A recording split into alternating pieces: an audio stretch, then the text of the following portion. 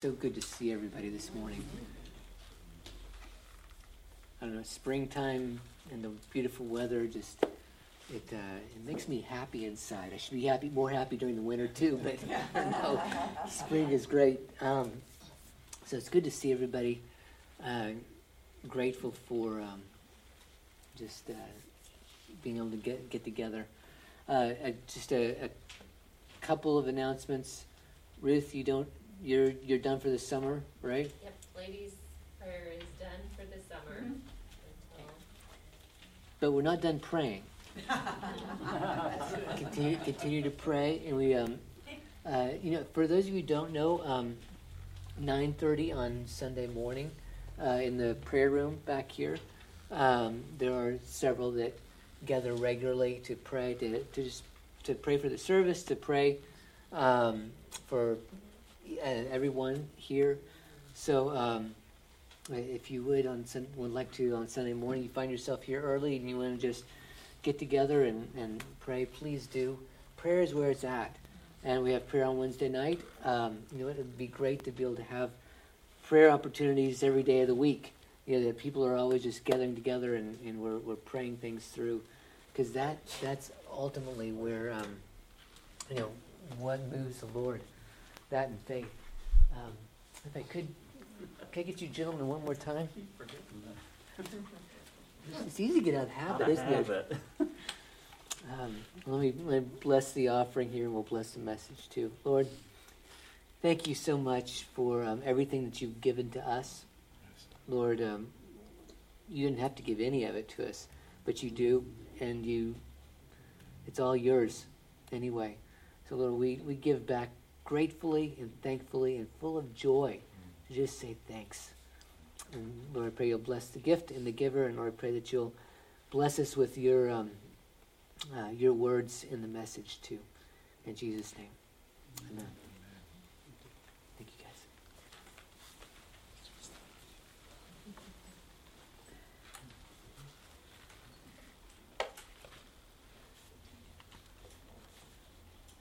For a few minutes, I'm going to leave this in front of me because you see this stack? I've got about 3 hours worth of. So if anybody doing anything for lunch? If you want to go to 1 Kings chapter number 17. I'm sorry, 18. We'll be there in a little bit. But I can't do that. I better decided against it. I'm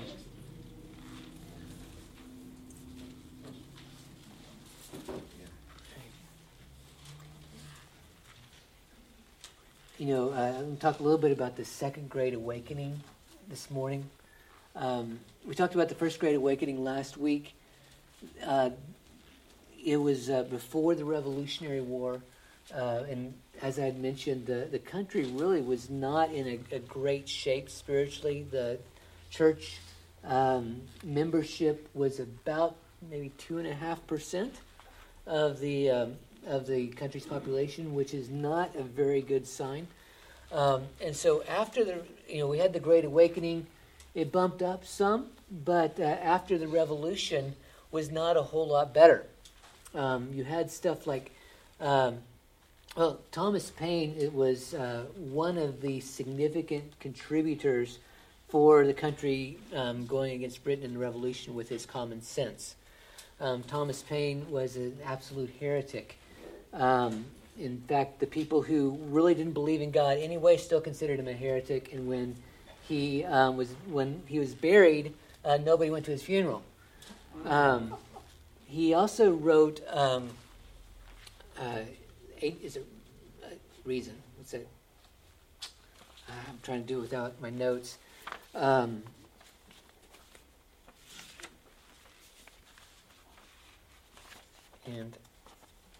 I don't have it in front of me. But another little pamphlet he wrote about reason, and I'm sorry I don't have that right in front of me. I'm trying to do things without just reading everything through. Was extremely, extremely popular and popularized in the universities. So a whole age of enlightenment. Universities, Yale here in Connecticut, Harvard, some of these universities up here in New England that started out to train people, especially men, to go into the ministry. At that time, there were hardly any Christians on the campuses. They were passing out Thomas Paine's book. They were selling it for pennies. If people couldn't afford them, they just give them out. And so the universities had really, really declined morally at the time, right after the Revolutionary War. So once again, the country was very, very ripe for a revival to take place. Like I said, kind of moral decline. People really were not engaged that much. In fact,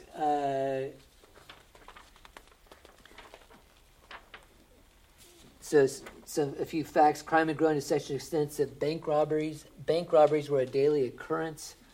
The Methodist Church was losing about 4,000 members a year.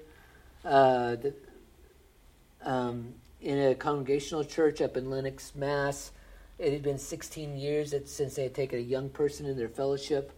The Protestant Episcopal Bishop of New York quit functioning. He hadn't confirmed anyone so long he decided he was out of work. John Marshall, Chief Justice of the Supreme Court, wrote to the Bishop of Virginia, said the church was, quote, was too far gone ever to be redeemed. Voltaire said Christianity will be forgotten in 30 years' time. Kenneth Latourette, who is one of the foremost church historians, said it seemed as Christianity were about to be ushered out of the affairs of men. Only 5% of Americans in 1790 had formal ties to churches. The Age of Reason was Thomas Paine's book in 1794. Said Harvard University did not have a single Christian in the entire student body. Princeton had 2 believers. Williams College conducted mock communion services, and Dartmouth College conducted anti-Christian plays. So we're at a time where very much the country, the church needed to be revived. And now the Second Great Awakening is kind of different. The First Great Awakening, we had a few major figures. We had Jonathan Edwards with his message. We had George Whitefield that preached up and down the coast. We had the Wesley brothers that came. And so these major figures that kind of took hold and had, I wouldn't say unified, but it was kind of a revival that you can say, okay, this is when it started, this is about when it ended, these were the major figures. With the Second Great Awakening, it was more widespread. It was kind of a bunch of smaller things that grew into a larger whole. It started really, God started moving a bit both in the United States and overseas. There was a gentleman in Norwich by the name of Isaac Backus. I believe not the person that actually started the hospital, but they've got to believe connected somehow. He took a church in Massachusetts, and then another one ended up being here in Connecticut. He started some concerts of prayer in the 1790s. And out of that, there was a stirring that started happening. And God began to start moving. One of the big moves happened in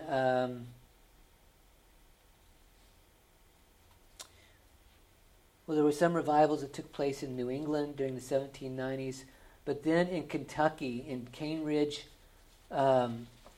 Kentucky, there was a huge revival that took place there. A lot of this, some of the things that started happening that propagated this is the Methodists started circuit riding. And we think today of the Methodists as kind of more traditional and more almost liturgical and reserved, and back then they were not at all. In fact, I think they were called the Shouting Methodists. And a lot of the circuit riding preachers were, they were very, very much on fire. A lot of them were not even gospel trained. They just they got saved, and people helped them out a little bit and stuck them on a horse and said go, and and they would, and a lot they would preach all over the place and stay in people's homes, and but this place out in Cane Ridge, Kentucky. It was right on the Kentucky and Tennessee border.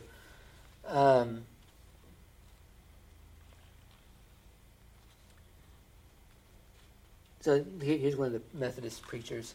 So Francis Asbury was the first bishop of the Methodist Church in America. He crossed the Allegheny Mountains 60 times, visited every state, preached 17,000 sermons, and stayed in 10,000 homes. Wow. So a circuit rider, John A. Grand, traveled the South and was known as the Wild Man. Grand once recalled, "I would sing a song or pray or exhort a few minutes, then the fire would break out among the people, and the slain of the Lord everywhere were many. Crowds followed him from one preaching point to another, singing and shouting along the way. At one meeting, so many people fell, they lay in such heaps that it was feared they would suffocate." In the Cane Ridge revival in the 1800s, so they couldn't. What happened is they were having an ecumenical service, and it was a communion service, an ecumenical one, and they ended up being out. They couldn't fit everybody, so it ended up being an outdoor tent revival. So they were trying to condense this a little bit. There was a lady in the house that gave vent to her feelings and had loud cries and shouts, and during this communion service, and they didn't really know what to do with it. So they just kind of, the presence of the Lord was there, so another guy got up and preached, and everybody was good, and so they kept on going. And they ended up moving it outside, and let me see if I can condense this. So in the glare of the blazing campfires, this is an observer who was there. The glare of the blazing campfires falling on a dense assemblage of heads simultaneously bowed in adoration reflected back from the long ranges of tents upon every side. Hundreds of candles and lamps suspended among the trees, together with numerous torches flashing to and fro, throwing an uncertain light upon the tremulous foliage, and giving an appearance of dim and indefinite extent to the depth of the forest. The solemn chanting of hymns and swelling and falling on the night wind, the impassioned exhortations, the earnest prayers, the sobs, the shrieks or shouts bursting from persons under intense agitation of mind, the sudden spasms which seized upon scores and unexpectedly dashed them to the ground, all conspired to invest the scene with terrific interest and to work up the feelings to the highest pitch of excitement. Add to this the lateness of the hour to which the exercises were protracted, sometimes till 2 a.m. or longer, the eagerness of curiosity stimulated for so long a time previous, the reverent enthusiasm which ascribed the strange contortions witnessed to the mysterious agency of God, the fervent and sanguine temperament of some of the preachers, and lastly, the boiling zeal of the Methodists, who could not refrain from shouting aloud during the sermon and shaking hands all around afterwards. So this, according to a pastor at the scene, the number of persons who fell, quote, unquote, the number of persons who fell was, quote, the astounding numbers of about 3,000. So this is where a lot of the tent revival type stuff came about. And some of the reason I am mentioning these more, if you will, extravagant things is because I'm going to share more about Tenney later, but he came towards the end of this revival. Some people will say that he was part of the what they would call a general revival, not the actual Second Great Awakening. He was more in the towards the 1840s. He had a revival in New York, and started out at a Presbyterian church. he was just going to go in and fill in. They needed a pulpit supply. Realized the church was in dire shape. They were kind of infighting with each other and with another church in town. And he got in, started preaching, and really the love of the Lord fell. The churches united, and they started helping each other, loving one another. And they had, I believe it was like 1,200 salvations in about 6 months. And it exploded to such an extent, everybody went, oh, there's this revival happening. That they say this is one of the greatest revivals that took place. And it wasn't exactly right there. It was because of what happened, the word by word of mouth. There was about 100,000 salvations in that year. Just because God moved and that word of mouth, it traveled. But I've got some lectures from Charles Finney. I think I said Tinney earlier, I'm sorry. Charles Finney, I've got some lectures from him. And I want to share more about those later because they've really, probably not later today, but at a later date, they've really inspired me and really stirred me.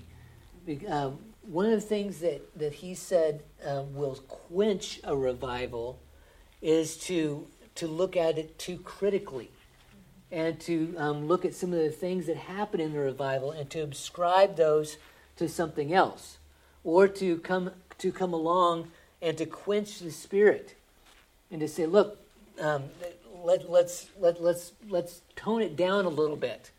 And that's exactly actually what happened with the revival he was in. The Presbyterian Church, the higher ups, they wanted to tone it down, and what he says is that totally shut everything down. And so as the Lord moves, and I am praying and believing, I believe what we need to do is stop. We need to pray for the Lord to move and pray for revival, but let's accept it. It's going to happen, let's anticipate every time we come together. God's going to meet with us.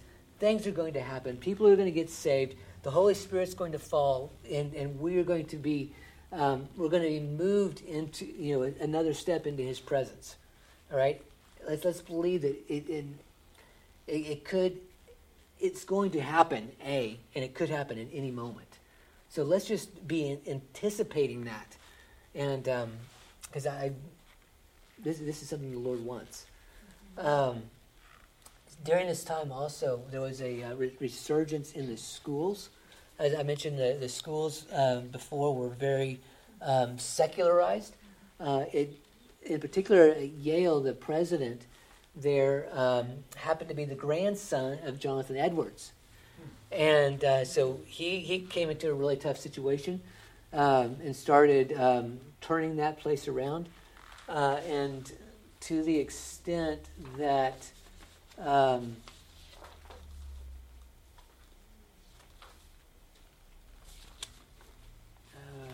get my notes. Anyway, I believe I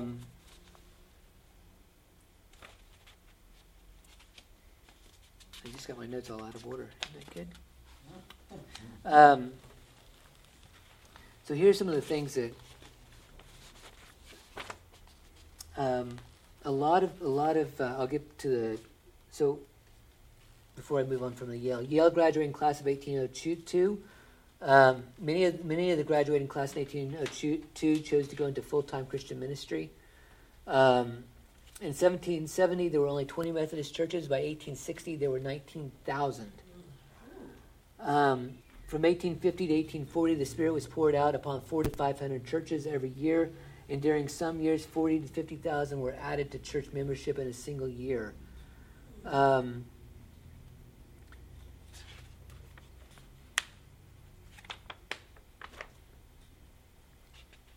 a lot of, right after that in Yale, a huge number decided that they were going to go into ministry. I think it was like, if I remember correctly, I've got it in my notes, I can't find it, like 60 or 70% of the guys who went through Yale decided they were going to go into full-time ministry. To go from like hardly any Christians there to being,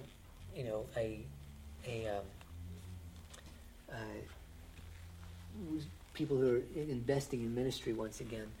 During this time, a lot of the different missions boards and stuff began. They started about this time, and we started sending people out of the country, out of Salem. We sent the first missionaries out. What is his name, Ruth? Adoniram Judson. Thank you. Was one of the first missionaries. I say one of the first because he went with a group. He went to Burma, actually around this area. Actually from Franklin, a gentleman with him by the name of Knott. Samuel Knott was the pastor, and his son went with Adoniram Judson, except he ended up going to India. And in Bombay, he set up the first missions post from the United States. And he's buried in a cemetery in Franklin, he and his wife.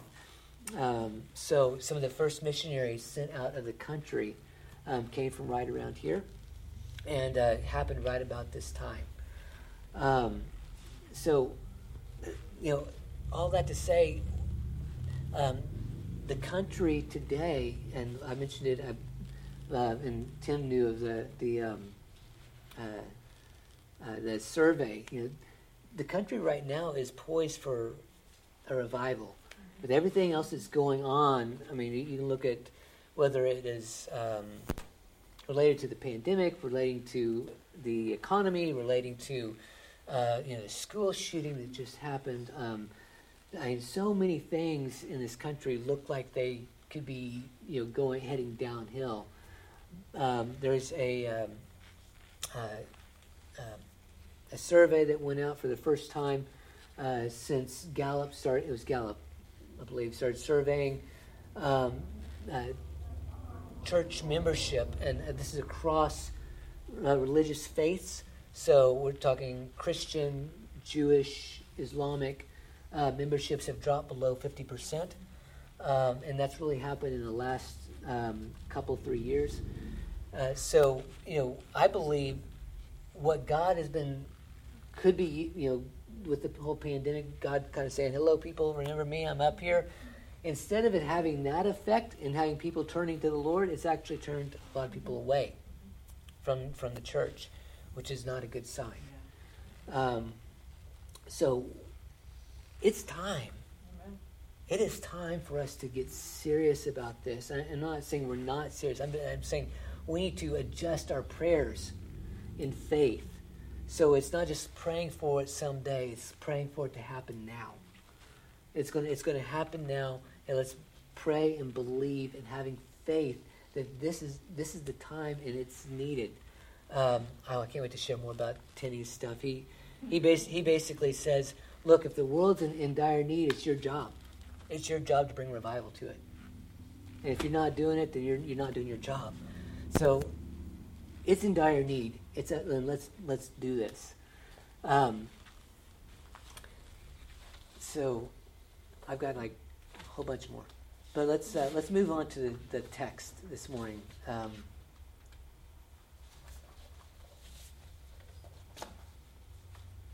So let me. It's hard to preach two different sermons.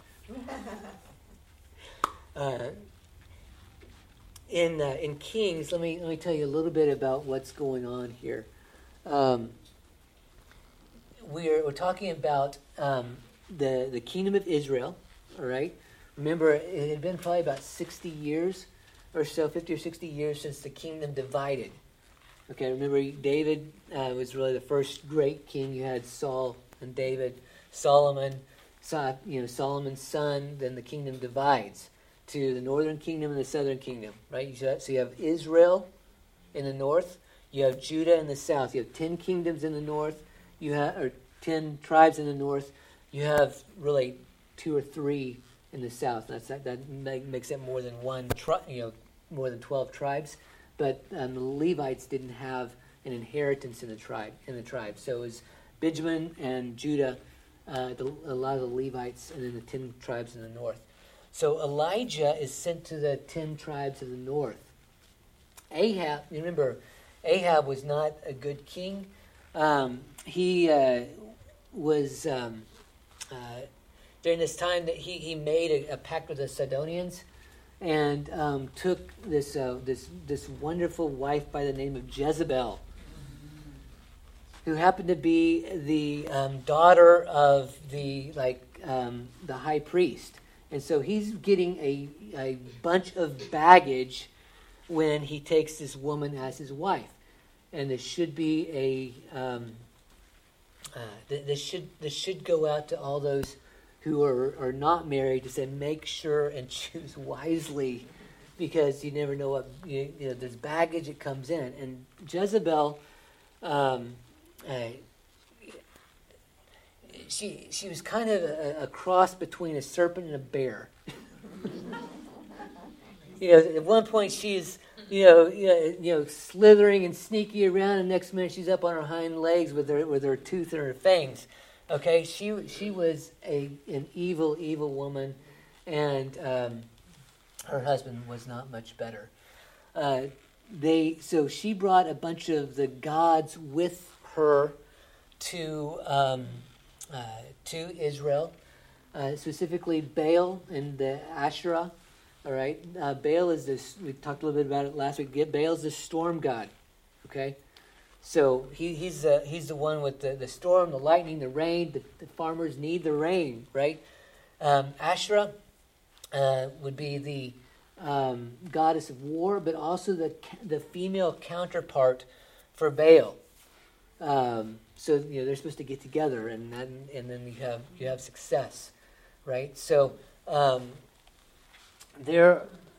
Jezebel supported the prophets of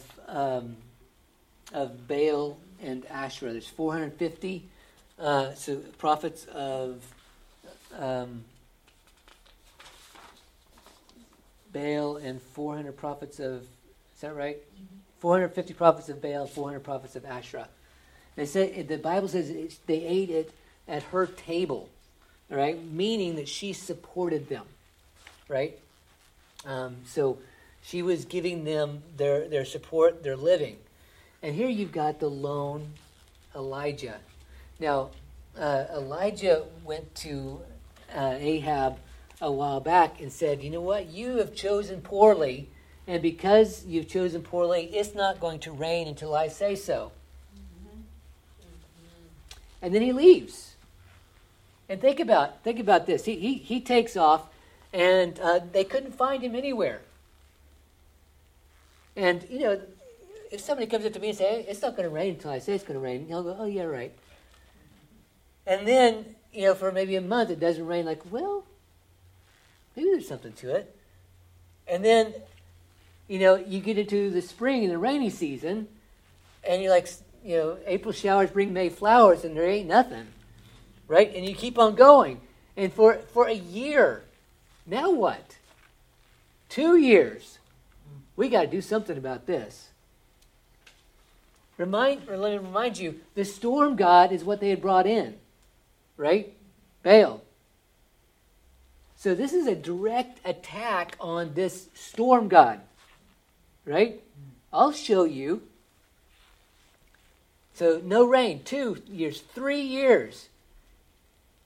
And Ahab goes to Obadiah and says, look, maybe there's some pasture land somewhere so that our cattle won't die. You go this way, I'll go that way. No sign of Elijah. Obadiah, he walks out, and all of a sudden Elijah appears in his path. And Obadiah had, it said he feared the Lord greatly. In fact, he took the 100 prophets, the prophets of the Lord, that Jezebel wanted to kill them all, and he hid them. He hid them 50 in a cave, 50 in another cave, and he supported them. And brought them bread and water to make sure that they stayed alive, and kept them in hiding. So he feared the Lord. And so he meets Elijah, and all of a sudden he falls on his face and says, oh, Master, it's so good to see you. And Elijah says, I'm going to go see Ahab.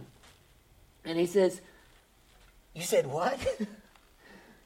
He said, go tell Ahab I'm coming to see him. He said, wait, you're going to get me killed. is what you're going to do. Because I'm going to go and tell my master that you've come to see him. And as soon as I come, the Lord's going to pick you up and plop you down somewhere else. We've been trying to find you for the last 3 years. We couldn't find you any place. We heard rumors that you had been living in this wadi, and ravens came and fed you. But is that really likely?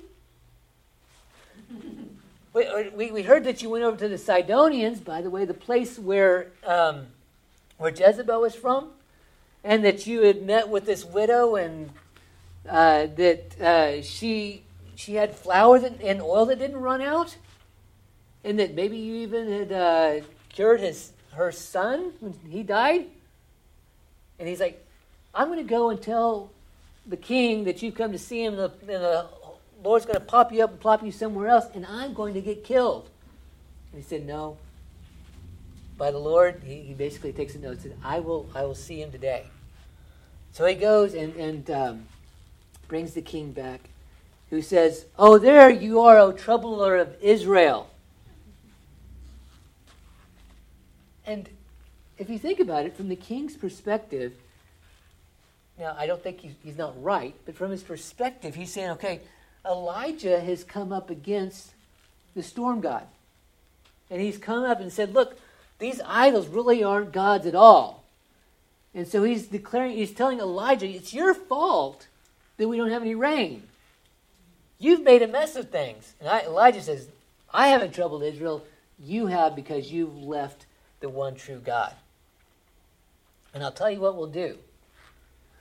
Let's see which God shows up. You call your prophets, and in the end all Israel, which Ahab sent a message out to all Israel. He said, all right, come on out. And got all the prophets. Now think about this.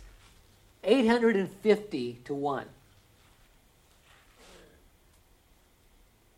Got 850 prophets to 1. Now, I don't know about you, but I'd be a little bit intimidated.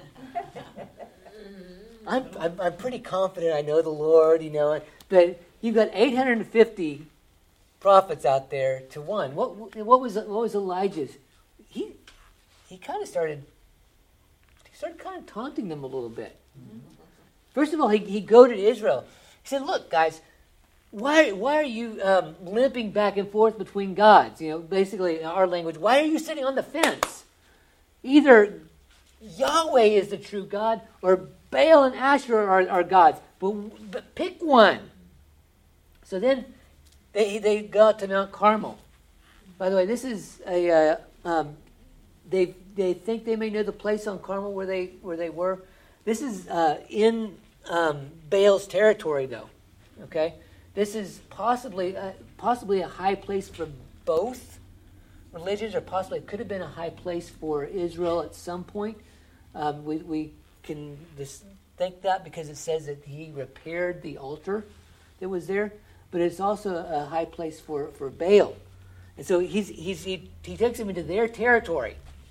All right, he wants to make sure that he's not stacking the deck at all. In fact, they have records that this is kind of what happened, is that they would say, oh, they're going to the storm god is going to answer with fire, and they like light a fire underneath where nobody could see. And so Elijah's like, you know what, I'll stack the deck on my side. You pick which ox you're going to slaughter. You take it, and you go first. So the prophets of Baal, they slaughter this animal and start dancing around and trying to call down the fire from the storm god, who couldn't answer with a raindrop in the last 3.5 years, right?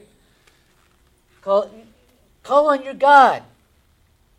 And along about noon, he starts taunting them a little bit more. What? Is he deaf? He's true. He's a god, isn't he? Maybe he's on vacation. One of the things, it kind of has the connotation, maybe he's in the bathroom. Why don't you call a little bit louder?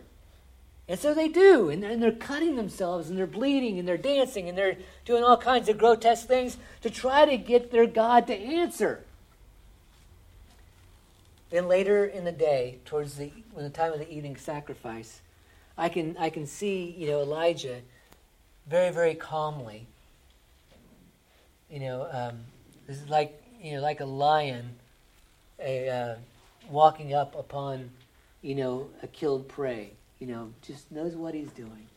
There's nothing that's just, as confident in the Lord as anything. He begins to repair this altar. And it says he took 12 stones for the 12 tribes of Israel. Notice he's in the 10-tribe territory, and he takes 12. It's kind of like, guys, here you go. This is what God wants. He repairs the altar. He slaughters the animal. He makes a moat, if you will, around this altar. And he said, okay, go get me some water. Middle of a drought, right? Go get me 4 pails of water. Now, the sea was pretty close. In fact, where they believe this happened, there's a kind of a pool that wouldn't be too far. They were able to go get these pails of water. Okay, do it again. Go one more time. Go give me these, so that the whole thing is just drenched in water, and even the moat is filled up. And he calls on Yahweh. Oh Lord, answer. And the Lord answers in such fire that to say that this sacrifice was burned to a crisp would probably be an understatement. It totally burns up the stones and all the water. And all the people of Israel cry out, Yahweh, He is Lord. Yahweh, He is Lord. Yahweh, He is Lord. By the way, Elijah's name is Yahweh is God. Yahweh is God. Yahweh, He is the Lord. Yahweh, He is God. The people, Elijah had them grab their swords and kill all of the prophets of Baal and Asherah right there. And the people gave up their idols and turned back to God. Now, with the people of Israel, the idols were very, they were able to be seen, right? They had the prophets of Baal, they had the talismans, they had the actual idols that were made, they had the temples, it was visual. We don't have the visual idols as much. But what idols do we have? What idols are in our hearts? What things are there in us that are keeping us from being fully sold out to the Lord? Thinking about Elijah standing there all by himself. I think one of the things that we have that can, it's odd to kind of think of this as an idol, but we have such a fear of man, a fear of failure, a fear of being embarrassed, a fear of, if I talk about the Lord, if I try to, if I give the gospel, if I open up and confess my sin, what will people think of me? What will they think if I just started preaching on the street corner? What would people think if I started talking about Jesus in my office or with my family that doesn't know? What would people think? Is that an idol that's keeping us from being everything that the Lord would have us to be? Oh, and making something bigger than Him?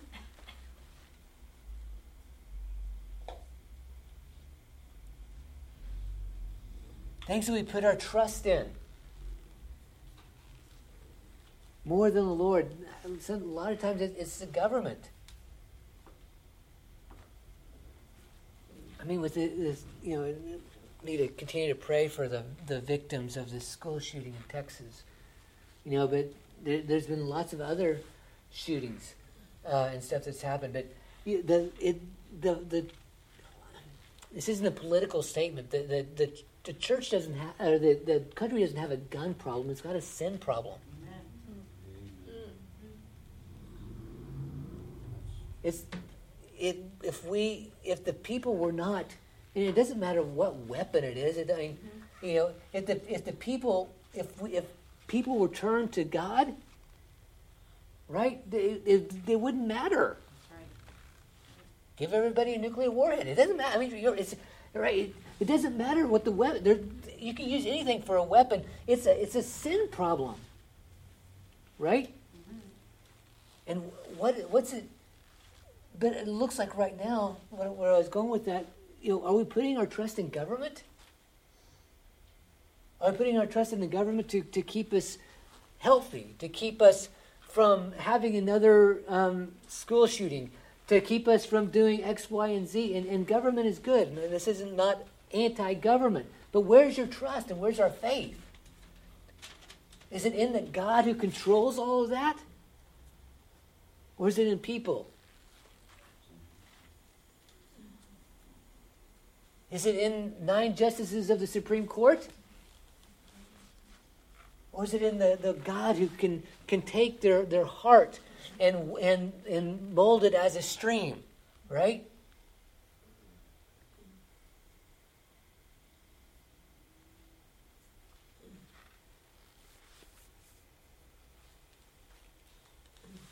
We need to declare that the Lord, Yahweh, His Son Jesus, is Lord over every one of those idols, and we need to just rip them out. Anything that is keeping us from being everything that the Lord has for us to be, we need to get rid of them.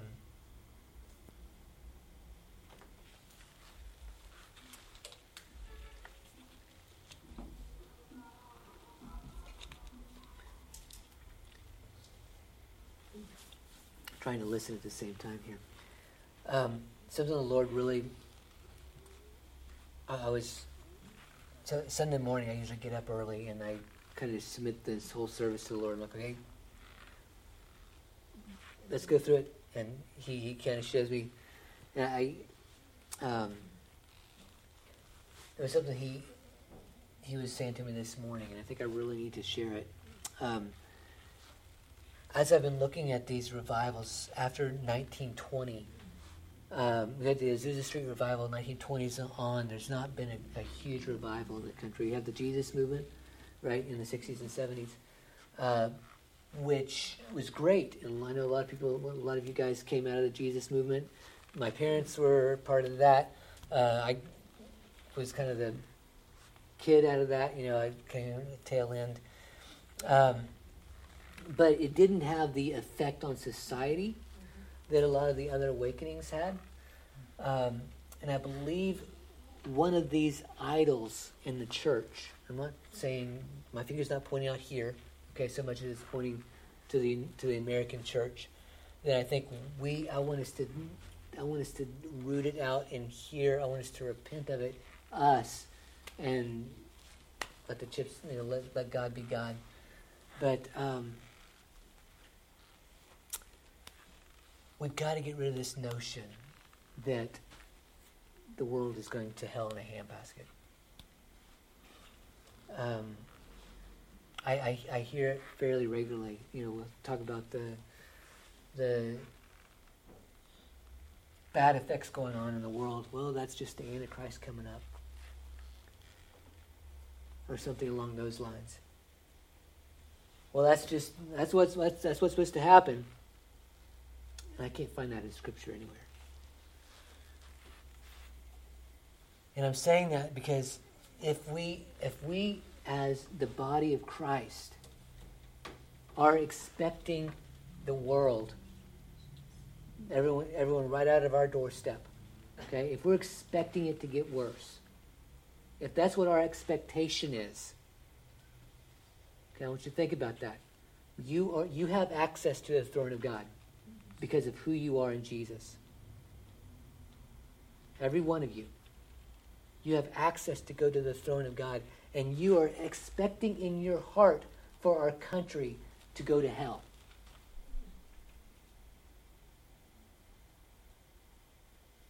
In some manner, God's going to give it to you.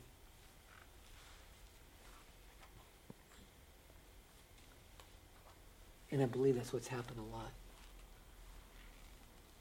And it's... Preachers, it's our fault to a huge extent. It's I believe the world, our country's in the shape it's in because the church is in the shape that it's in. And because we have believed this mess.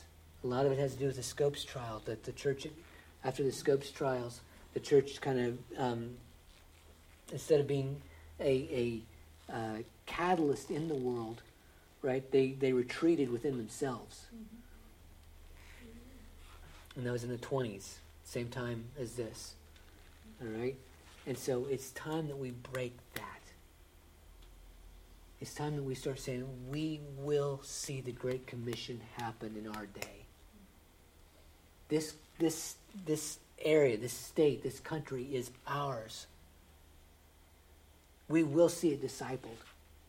We're going to see this happen. The Great Commission's for us to see this place discipled and to see it come under the authority, bow its knee to King Jesus, and there's nothing that's going to stop it. We need to start looking and saying, look, this mess doesn't have to be. This country can be a country that bows its knee to King Jesus. This city can be a town that bows its knee to King Jesus. This town hall right over here can be a place that exalts the Lord. Everything that it does, it brings honor and glory to the Lord. That this can be a holy spot. That it can be that Connecticut doesn't have to be one of the liberal states in the country. It doesn't have to be the safe place for abortions. It can be a place where, you know what, so much of the great awakenings happened right here in its prime that it should happen again.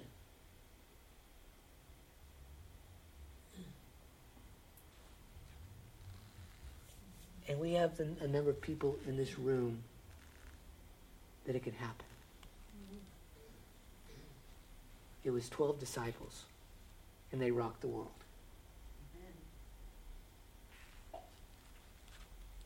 The number of people we have right here, right now, we can take the state.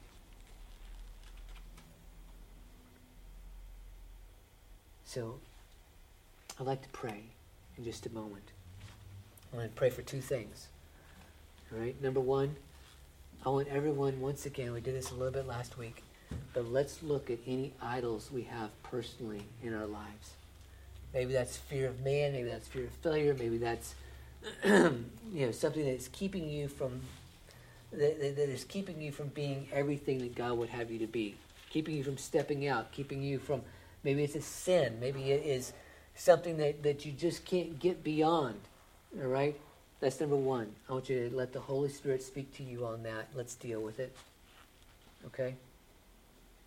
Then number two, and I'm going to just lead this, and if you would just agree with me, I want us to repent of the attitude and thought that this world's going to go to hell and we can't do anything about it. Okay? And I want us to get in our hearts that the Great Commission is for us, and it's our job to see it fulfilled in our day. The disciples did. Let us do the same thing.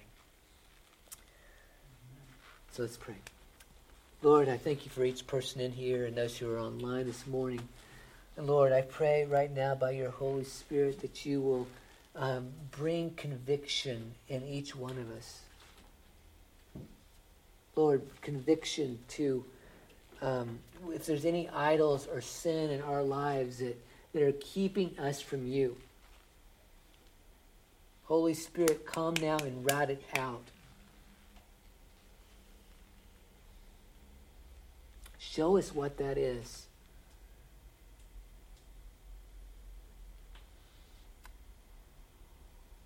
Holy Spirit, as I've been reading all these stories of the revivals where you moved on people's hearts and you broke them to such an extent that they had to get right with you. Break us. Move in that much power, Holy Spirit, that it shakes us to the core, because we've got to get right with you.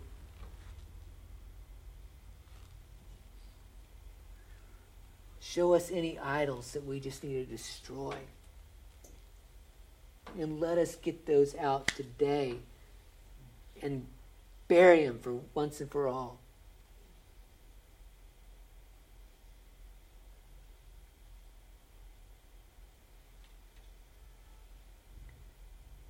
Holy Spirit, move on each person here.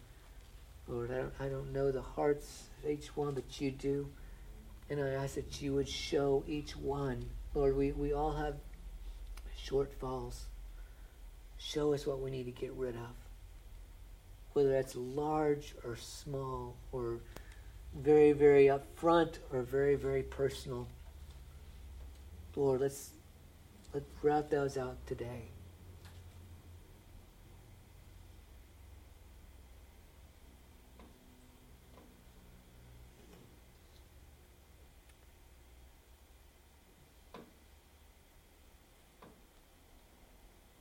And Lord,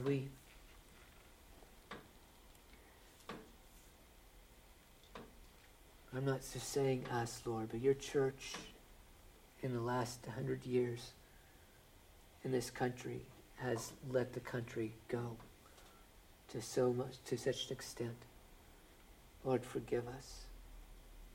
Lord, forgive me. Lord, I know so much that people who have studied and written and preached.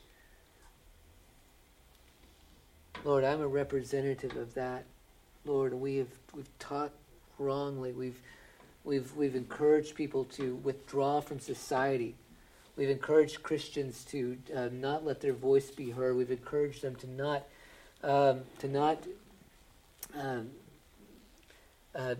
get into the realm of ideas, and to not impact academia and government, and we've withdrawn. Lord, forgive us.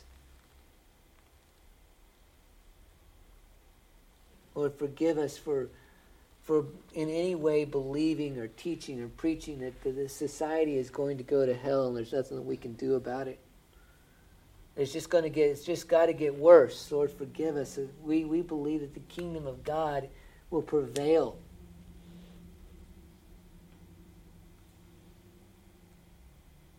Lord, forgive us.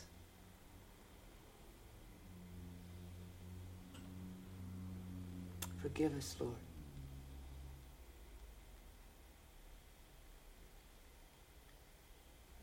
We want to see our society change for the kingdom. We believe that this place here, this town, this northeast quadrant of Connecticut, and this whole state can be a shining light for the kingdom of God. It doesn't have to go to hell. Use us.